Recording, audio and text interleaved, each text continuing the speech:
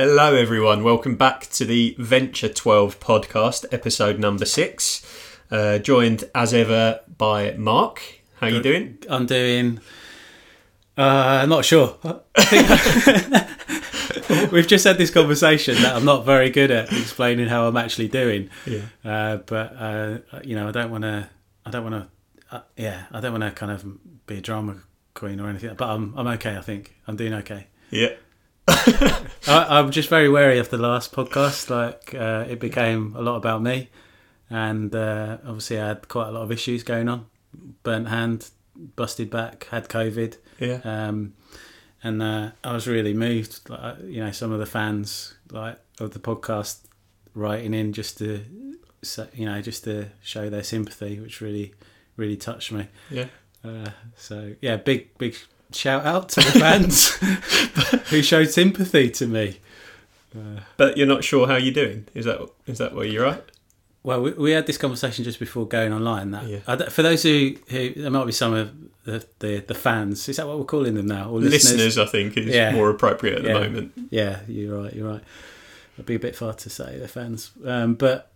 I was saying that for those of you aware of the Enneagram, I'm a number 7, and the number 7, one of the kind of characteristics, they're detached from the internal pain that they experience. So they're not very good at actually telling you how they actually are. Yeah. And actually, even if you asked me how I was, it would take me a while to figure out how I actually am. Well, your go-to answer is fine, isn't it? I think a lot of people's go-to answer is fine. Yeah. But I actually think I'm fine. Yeah. You're not doing it to mask something. No. That's just how you actually think you're doing. Yeah. Yeah. Which is probably even worse because I'm actually totally disconnected from actually how I'm doing. Yeah. Right. Anyway. Well, Mark's fine, I think. But I'm a lot better. Let's just say that. I was at in the last podcast I was explaining that I did my back in quite badly. Yeah, and you were sitting there with a bandage, weren't you, in a bad hand? Yeah, burnt my hand, but it's all good now. Looks good. Good. So how are you doing, Chris? I'm good. I think at the time of the last podcast, which if you haven't listened to, stop this one and go and listen to it. It's a really, really good interview with Dave Ferguson on an apprenticeship called Hero Making. But yeah, at that time, I think I was just about to start my parental leave. That's I was right. explaining that in Sweden there's this great system. So I'm about to take 6 months, and we're kind of 3-4 weeks into that, and I'm loving it. I was a bit nervous, I have to say, in the beginning, just kind of moving from the busy life of working and being really active in church leadership and meeting people and being out the house every day to kind of being home, particularly in COVID times where there's not really many places to go. In Sweden, it's been minus 10 degrees here for the last 3 or 4 weeks, so really kind of been homebound. But I'm loving it. I'm just loving being home with my son, who's just over 1 year old. So he's a really fun age to be in. So yeah, I'm enjoying it. That's good. Yeah. So we better get on to what we're looking at today. Yeah. And we've got a guest. I don't know our guest, but you've met Mark Scott. Yeah. Officer from England. Yeah, Salvation Army minister from England, based in Mitcham, which is actually really close to my hometown as well.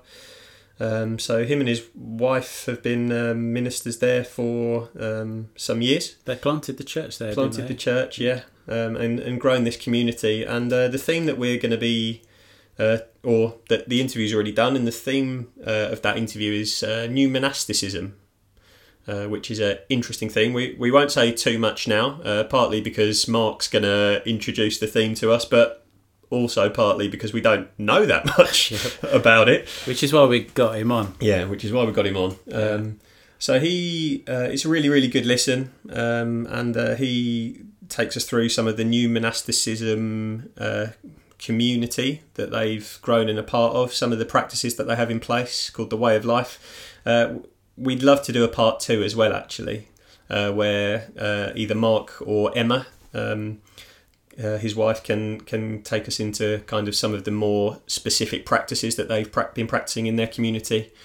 But it's a really great introduction into these practices and looking back at these ancient methods and practices of church and how they've got a place in the missional movements of the present and the future. That's interesting, isn't it? I mean, we'd say we don't know much about new monasticism, but we're certainly part of maybe even a generation that have been exploring more contemplative forms of Christianity, and we've certainly been, dipping into certain traditions and practicing and trying stuff in our context, but we would have framed it as new monastic, but much more in the contemplative side. I think that's probably a lot of listeners probably resonate with that. Yeah, I think so too. Listening to the interview with Mark and just realising that we've probably arrived at some of these places and some of these practices without ever really understanding what it was.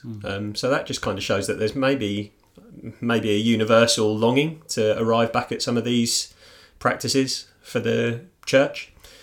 So yeah, anything else about the interview? Well, with Hannah, we didn't interview Mark. We had Hannah, who's your wife, and is she?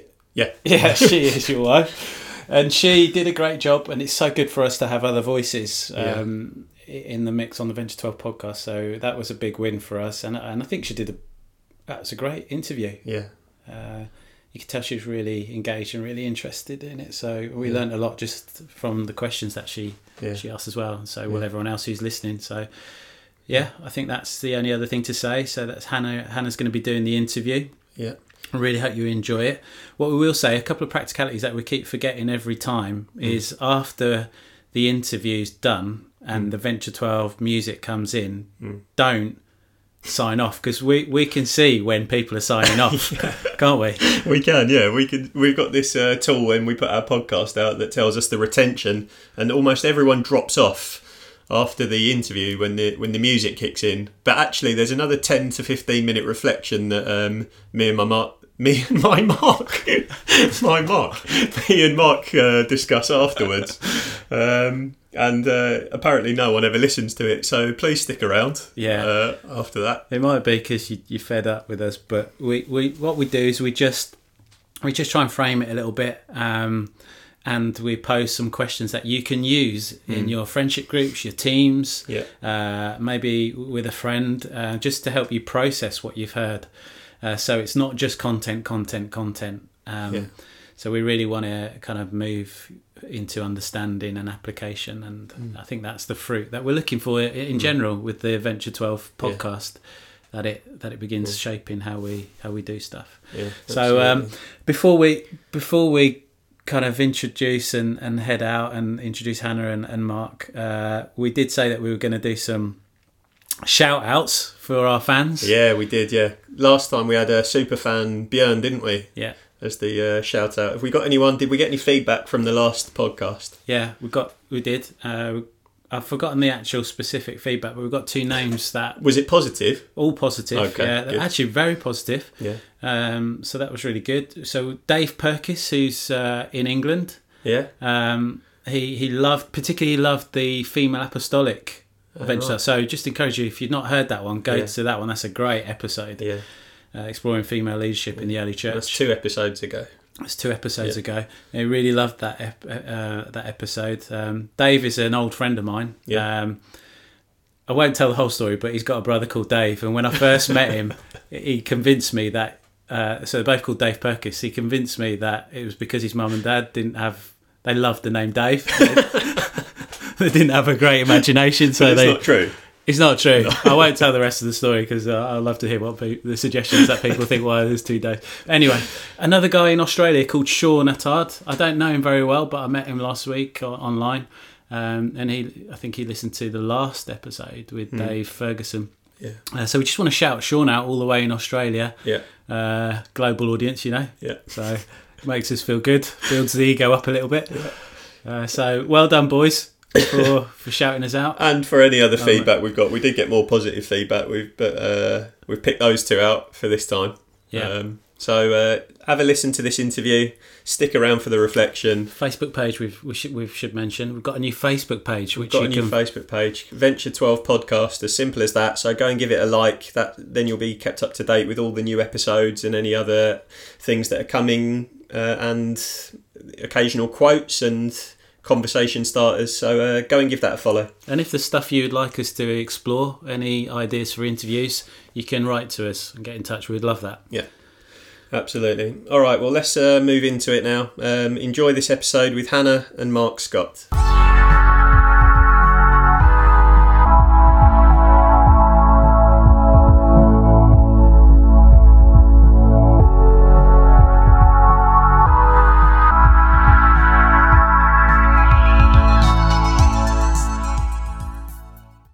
Hi everyone, and welcome to this episode and this interview.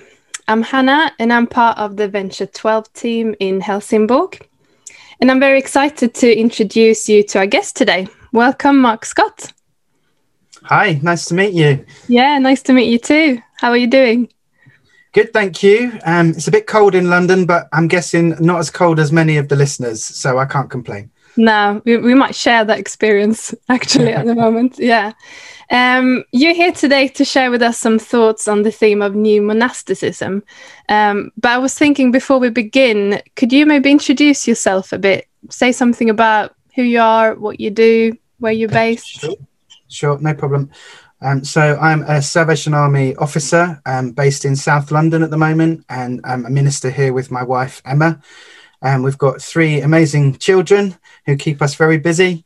And we've been here in South London for over 10 years now in the same place.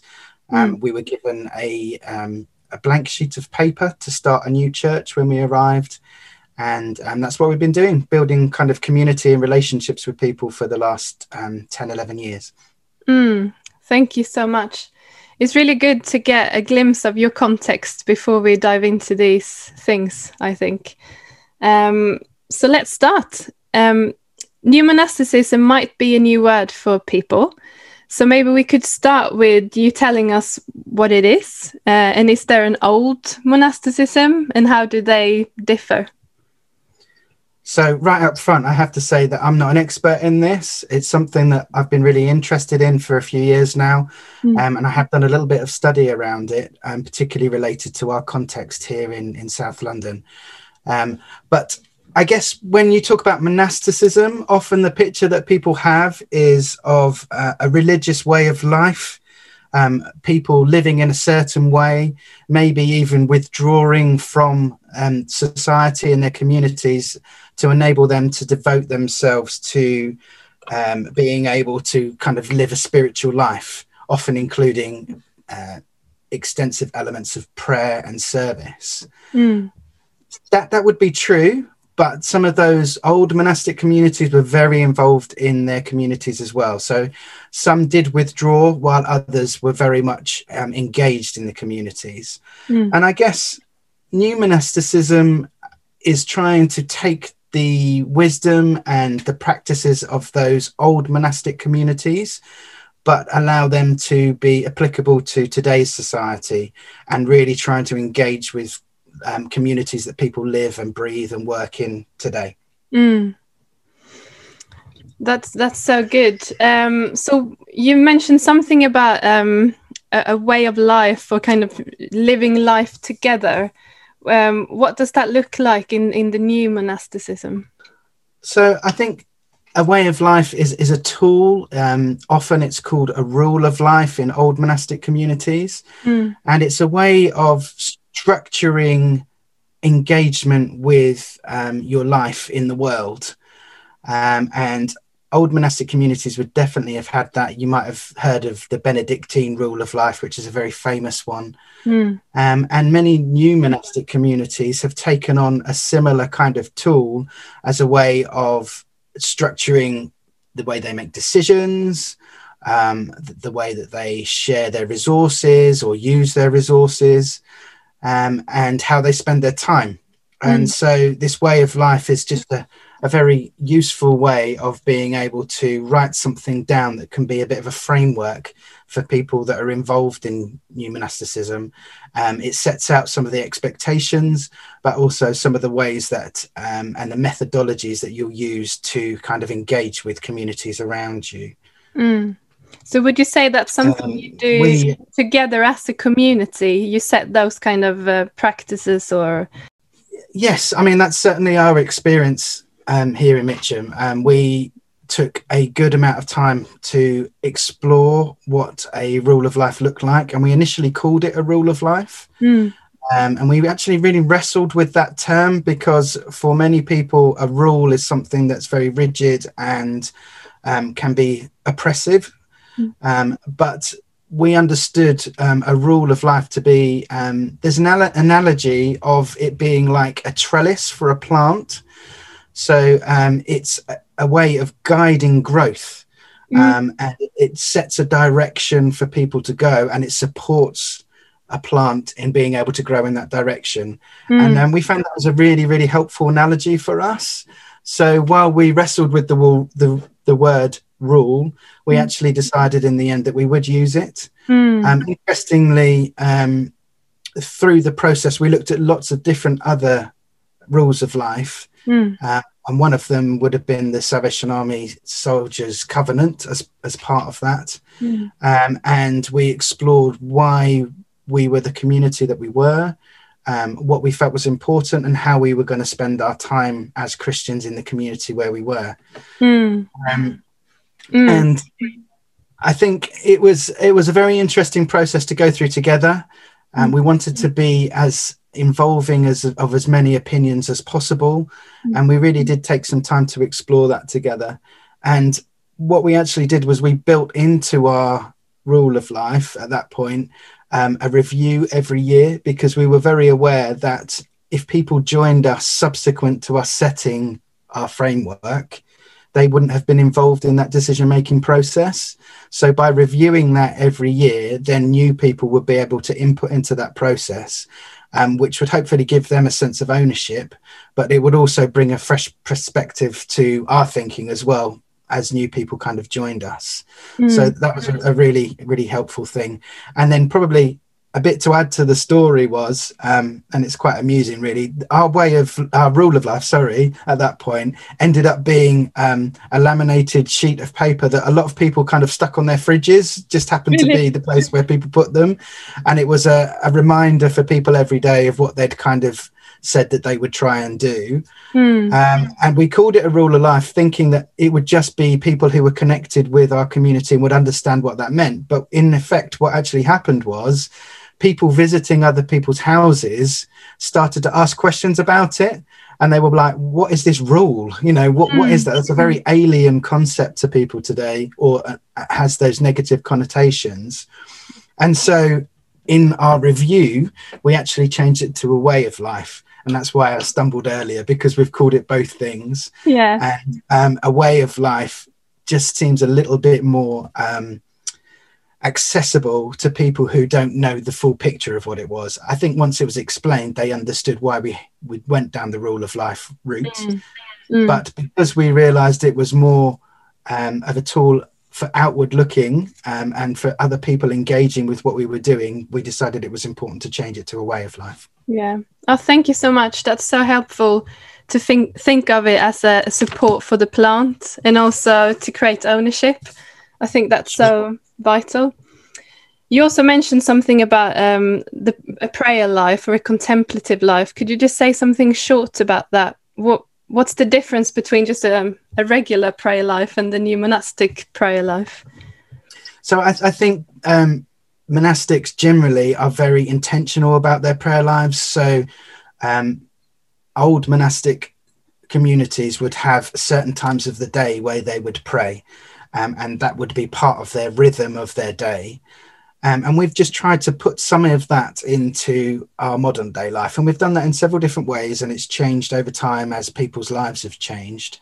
One simple way was to have an alarm on our phones at 12 o'clock each day that would just buzz in our pocket, and we, wherever we were, would just try and pray at that point. And the great thing was we did it in community. So even though we were dispersed wherever we were during the day, we knew that those people were all praying together and being intentional about prayer at that point.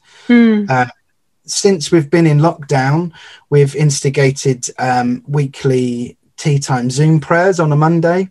And that's been a really helpful thing. It's been a connection point for people to see each other and to share prayers. And we follow a liturgy that's been set out by some people that we've worked with in the past. And that's just a helpful way of being intentional about prayer. So the other part of the contemplative bit, I would say, is trying to build in retreat time and time on our own, which is very difficult because a lot of us have young families, but actually being intentional again about making space to listen to God and to really kind of devote time to being with him. Thank you so much. I'm thinking a little bit, sometimes I've heard that the emerging church is the future ancient church. Do you think that the church is finding its way back to these old practices and the things that you're talking about? I certainly do. I think we're rediscovering ancient wisdom. That's one way that it's been put in the past, and then trying to reapply it to contemporary life. And I mean, church has been around for thousands of years, literally thousands of years. And along the way, some practices have survived, some have been lost, some have had peaks and troughs of being popular and not popular. But I think now we are in such a diverse society that we realize that for different people, they'll be able to connect in different ways. And I think for a great number of people, going deeper and really seeking wisdom is something that they're seeking. And without sounding judgmental, I think some more modern forms of church have become a little bit surface and have missed out on the wealth of that ancient knowledge. And I think we're just rediscovering it and trying to reapply it. So the more contemplative prayer was something that I didn't grow up with, having grown up in a Christian family. It just wasn't part of our practice. It's always been there, but it wasn't something that we really connected to. However, having discovered that as an adult, it's something I really appreciate and something that I now really try to put into my spiritual journey because I feel it's important. Yeah, I agree. Do you think there is do you think we can rest in these practices and in these kind of ancient traditions? Thinking about the feeling of being tired sometimes of church. Definitely. I think with the increased understanding of mental well-being and mental health, people are kind of realizing that the pace of life isn't always very helpful. And I've already mentioned that kind of retreat space. But I do think that people taking time out and learning to be still is something that's been emerging over the last few years. And I've been part of a very active denomination all of my life. And that's great. And that's important. And I'm not just kind of knocking that at all. But there's also space for being still and being and not acting all the time. And I think we're starting to understand a bit more of that again.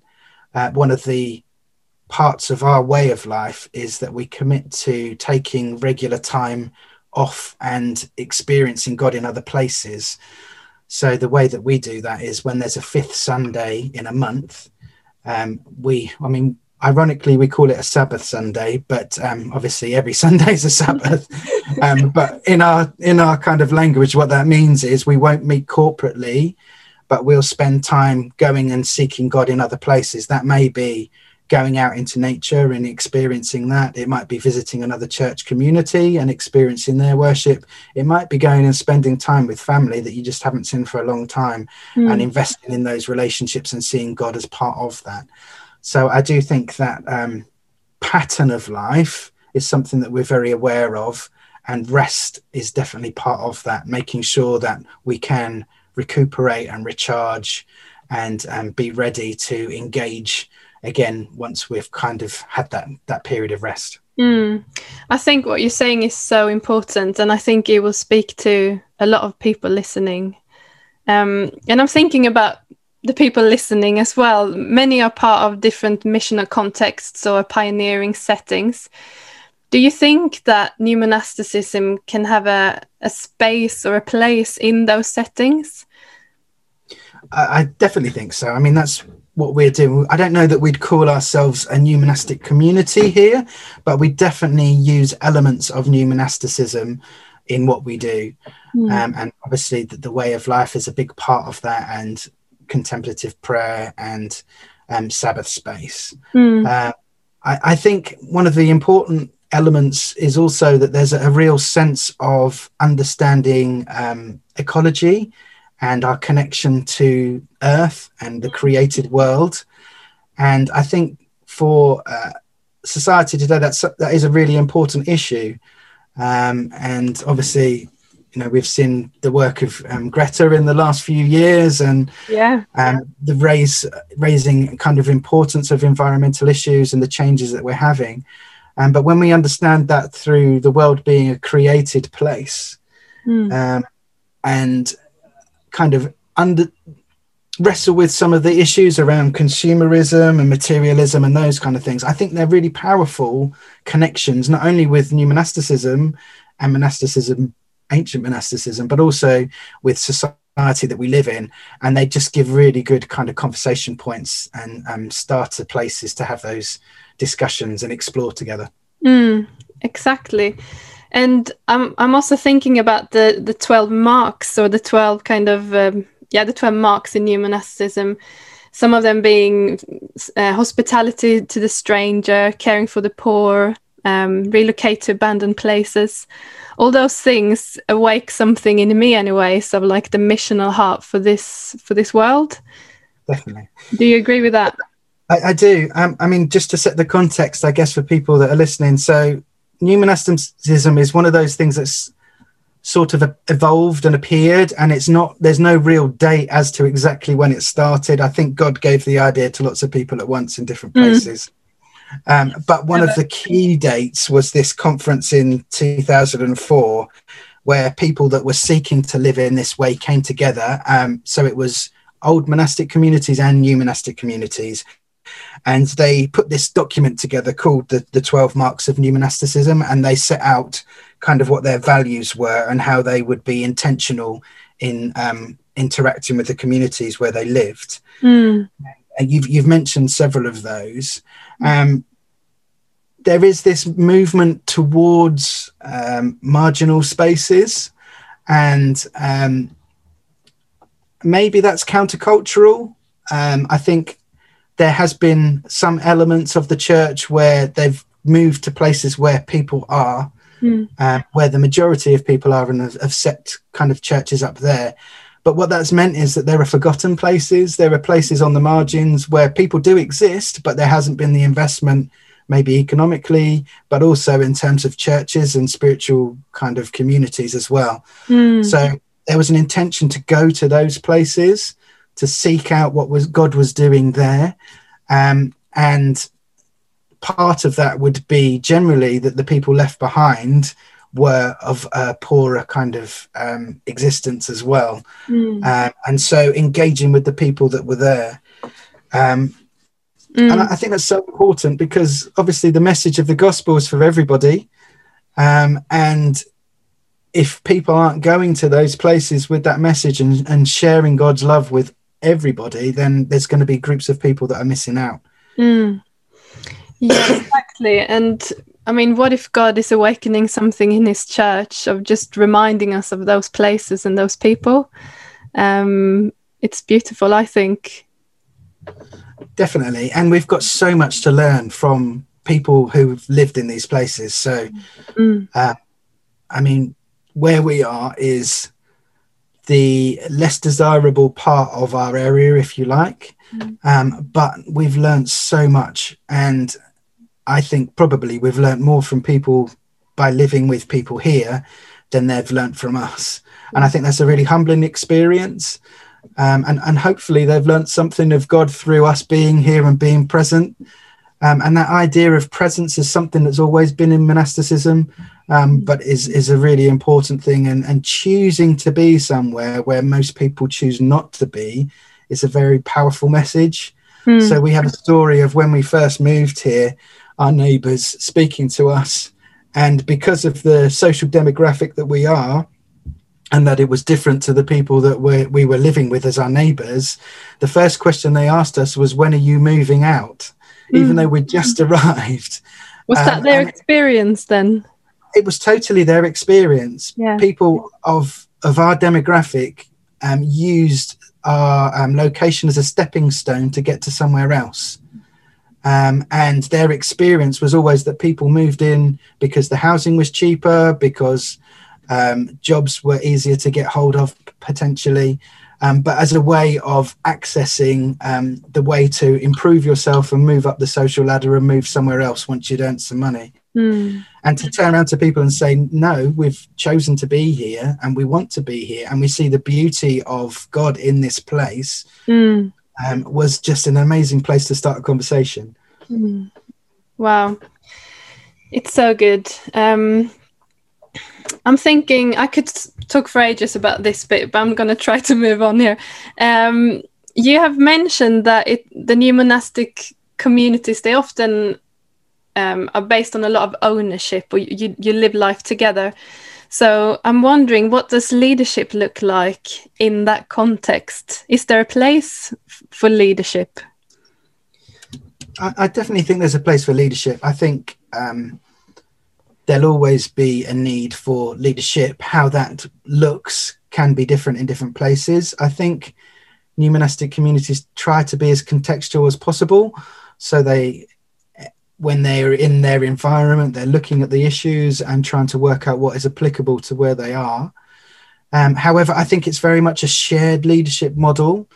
So sometimes that's talked about as being a flat leadership model rather than a hierarchical leadership model.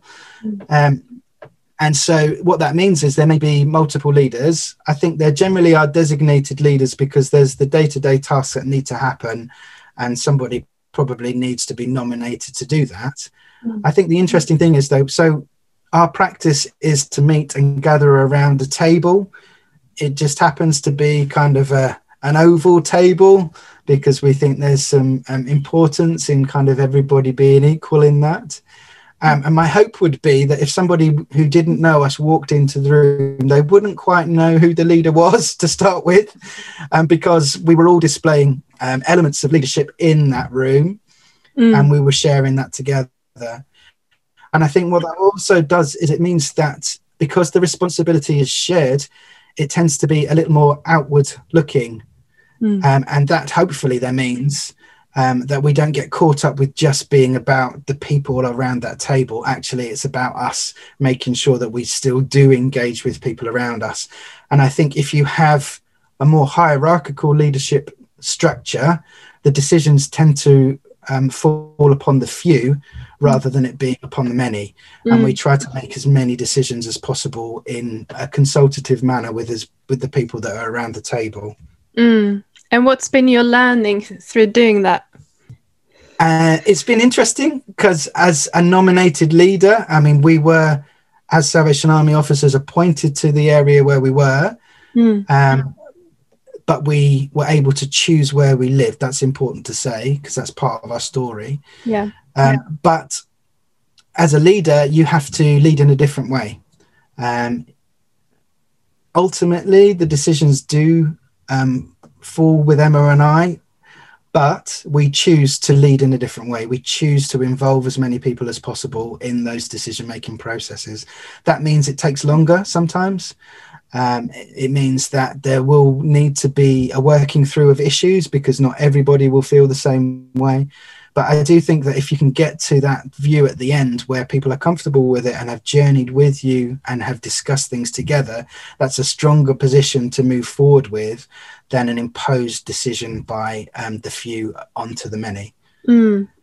As people that are there, hopefully they feel that they're involved in the decision-making process as well, and that they have that ownership, and that it isn't just about Mark and Emma as nominated leaders, but it's about a shared leadership amongst all of us who are gathered there together. Thank you so much. I'm thinking, what could be the next steps for someone listening to this and wanting to explore it further? What would you read? What would you recommend? There's quite a lot of material that's out there now. So people that have inspired me would be Shane Claiborne, Jonathan Wilson Hartgrove, Phyllis Tickle, Ian Adams, and somebody who's been based in London is Ian Mobsby. These people obviously write things, but you can search them on the internet and find YouTube videos or a whole host of things. In fact, Emma's just been to an online course with Ian Mobsby in the last month or so, and several Salvation Army pioneers in London were part of that, which was great because it means now there's a shared conversation amongst us about some of these things. I think you could go and experience it. So if you know of somewhere, part of the monastic tradition is to welcome guests and to provide hospitality. So I'm sure with permission, you would be able to go along and experience it. And being in that place is much better than reading it through a book or viewing it on a video. So obviously that's difficult at the moment, but as time moves forward, hopefully you might want to actually go and spend some time with some of these people, go and sit and ask questions. They'll be delighted to share their journey with you and to have those conversations. That's really good. I think our time has come to an end. I would love to speak more with you. It's been so good, and I think we all have learnt a lot. Is there anything you want to add? Is there something I forgot to ask you about that is like a gem? No, I think hospitality is just something that's been really key to us here, and providing spaces for that.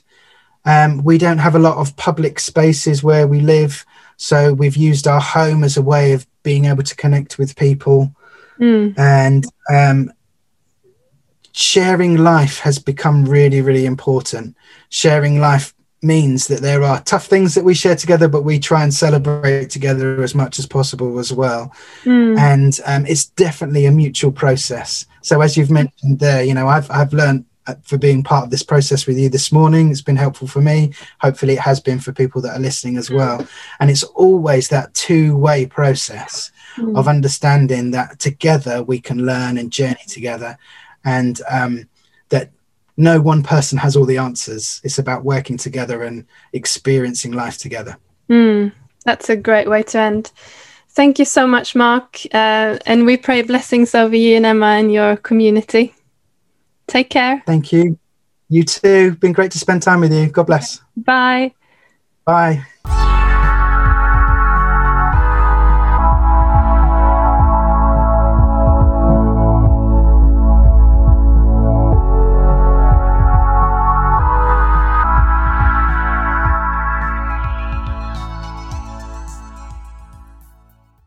Well, welcome back to our reflection of that podcast with Hannah and Mark Scott. What did you think? Yeah, I thought it was great. I was just really grateful to Mark for opening that door to us, and it kind of sharing his experience of some of these new monastic practices. Felt really safe with him through the interview. I thought that he explained it really, really well and kind of took us on the journey a little bit. And I'd just love to dig deeper into kind of their context and how it looked in practice, really. Yeah. Well, we've already said we don't know a great deal about new monasticism, but I think off the back of this, it's certainly given us a little bit of a framework. Yeah. And I mean, we said it in the introduction, didn't we? And we'd obviously already listened to the interview at that point, but we will do a part 2 at some point. And like I said, it would be just maybe asking them to present their way of life and telling us how that looked in practice and how it was created and all those kind of things, just to kind of inspire us more with some creativity. Yeah. So I've got here, I looked this up earlier, I've got the 12 marks of new monasticism. Shall I read them out? Yeah, go on then. Okay, here we go. So I think this is quite helpful just so everyone's on the same hymn sheet. So the first one is relocation to abandoned places of empire. Sharing economic resources with fellow community members and the needy among us. Hospitality to the stranger. Lament for racial divisions within the church and our communities, combined with the active pursuit of a just reconciliation. humble submission to Christ's body, the church. Number 6, intentional formation in the way of Christ and the rule of the community. Number 7, nurturing common life among members of intentional community. Support for celibate singles alongside monogamous, married couples and their children. Number 9, geographical proximity to community members who share a common rule of life. Number 10, care for the plot of God's earth given to us along with support of our local economies. Peacemaking in the midst of violence and conflict resolution within communities along the lines of Matthew 18. And number 12, commitment to a disciplined contemplative life. Wow. I mean, I would sign up to a lot of that. Yeah. You made a really good point when we were talking just before, just in reflection, just about how you can take it further, but just how if you were to think of the word monasticism, it's really, really easy to think something segregated, people locking themselves away. But yeah, what was your point on that? Yeah, I mean, I think new is quite a good word because a lot of us are coming at it like, with this preconceived idea. Yeah. It feels very new, but it's very ancient. But many of us have this mental picture that it is a removal from our busyness, the removal from our broken world or stressful world or fractured world. But actually, when you read these 12 marks and actually listening to Mark's, what he was saying, it's actually a diving into it and restoring, those kind of words like resurrecting, like abandoned places, restoring broken things, entering into places that perhaps we would want to escape, which is kind of like a flip. But I think the contemplative element is the interesting one. So it's a contemplative posture in the midst of like life, in the midst of and it was just a really good point that instead of removal, it's about jumping in, isn't it? It's about being in community rather than being secluded and isolated. Yeah. And I think that was probably the thing that struck me the most. This might say something about my personality as well, or my upbringing, but just the hospitality. It just seems like a really alien culture within the church. But it was just really special how Mark was talking about hospitality. And when we were reading and doing a little bit of research before this as well, there's just a really striking sentence in a common prayer book we've got, which is a new monastic common prayer book. And it was just said this, or something like this, that if every Christian home was open to those in need, then there would be an end to poverty and hunger. And I mean, that should be the role and the practice of what the church is doing. If every Christian home, it doesn't seem like too much to ask. Yeah. But I guess we don't do that because we don't intuitively live like that. No. We need like some kind of intentional, I mean, he talked about a trellis or a frame, an accountability. So we don't intuitively, instinctively, and maybe that's I don't know how to describe that, but that's something that comes, as you say, alien. It's just not. There is hospitality in churches, but we don't live to that extreme, that radical extreme. And I know there's a conversation around all that, why and all this sort of stuff, but it does feel far removed. And I think that's something as well that you've just touched on there, just about how the individuality of, and Mark referred to their way of life, rule of life became way of life, and just understanding there when you were talking about accountability, that we've all kind of got our individual way of life, whether it's unspoken, unwritten, or whether it's something you're aware of. We've all got a way of life, but there's a lack of accountability if it's our own individual way of life, because we can break it, we can change it, we can make it about us. It doesn't need to be any sacrifice. But in a communal way of life, that means something different, doesn't it? Yeah, no, that's good. Yeah, no, I agree. I think for me, just reflecting, one of the things that I think is so current for our time as well, and even as a mark of one of the new monastic marks, is that different relationship to the world, the earth, environment, and Mark talked about it. I mean, you know, sort of theology of ecology, and you know, we're massively catching up around these kind of things. You know, not least because the world's in trouble.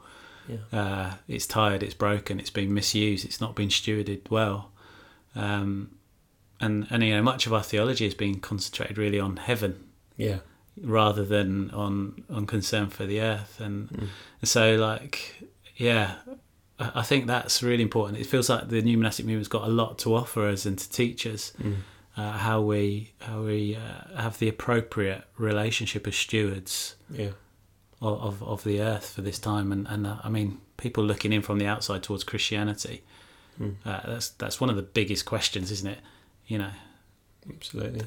So yeah, and I mean, it's a difficult question as well, isn't it? Because I mean, you might be listening and thinking, well, how can I have an impact on that? How can I help the world, or can it?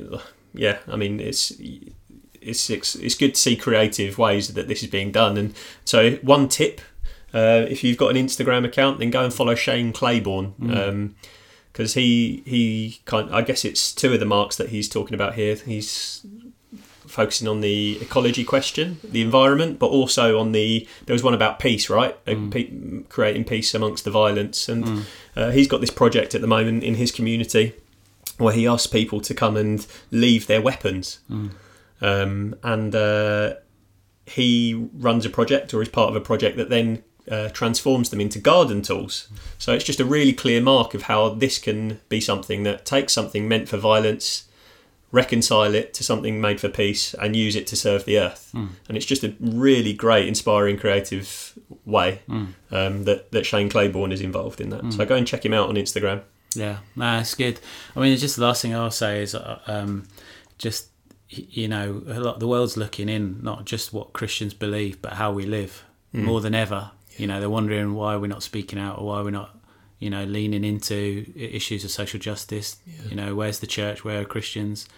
You know, called to be salt and light, all that kind of stuff. And I think, you know, I was reading like about the early church, and it really was, you know, I put a quote on our Instagram from Bishop Cyprian, who said, you know, we don't talk big ideas, we live big ideas. And it just feels very much like this new monastic movement is reconnecting us to the heart of Christianity, which is to live in a big way. I think that's hopefully this has been something really helpful for you to listen to. And what we would like you to do, if you've got the time, and maybe with your friendship group, leadership team, or whoever, is just to think about what was exciting for you, what was challenging for you, what was uncomfortable for you, if anything. What does it mean? What does this mean for you in your context? What might your next steps be as a leader, as a community, on a personal level? But ultimately, this is really about what does it look like communally. And so it'd be great for you to kind of like flesh some of that out together. And I'm sure you'll have more once we do the part 2 of this to build that conversation forward. Absolutely. Well, let's bring it to a close. What's the next step for Venture 12? What's our next show? Well, the next show is we've done the interview actually with Alan Hirsch, who's a missiologist, author. I mean, he's written many books that have been crucial to movement and to the nature of church. And this next podcast is going to be called Movements That Look, Smell and Sound Like Jesus. Cool. So re-Jesus in the whole thing. Cool. Sounds great. That's exciting. Thanks for listening today. Thank you, Mark Scott, for introducing us to new monasticism. We're looking forward to part 2. Take care, and we'll see you next time.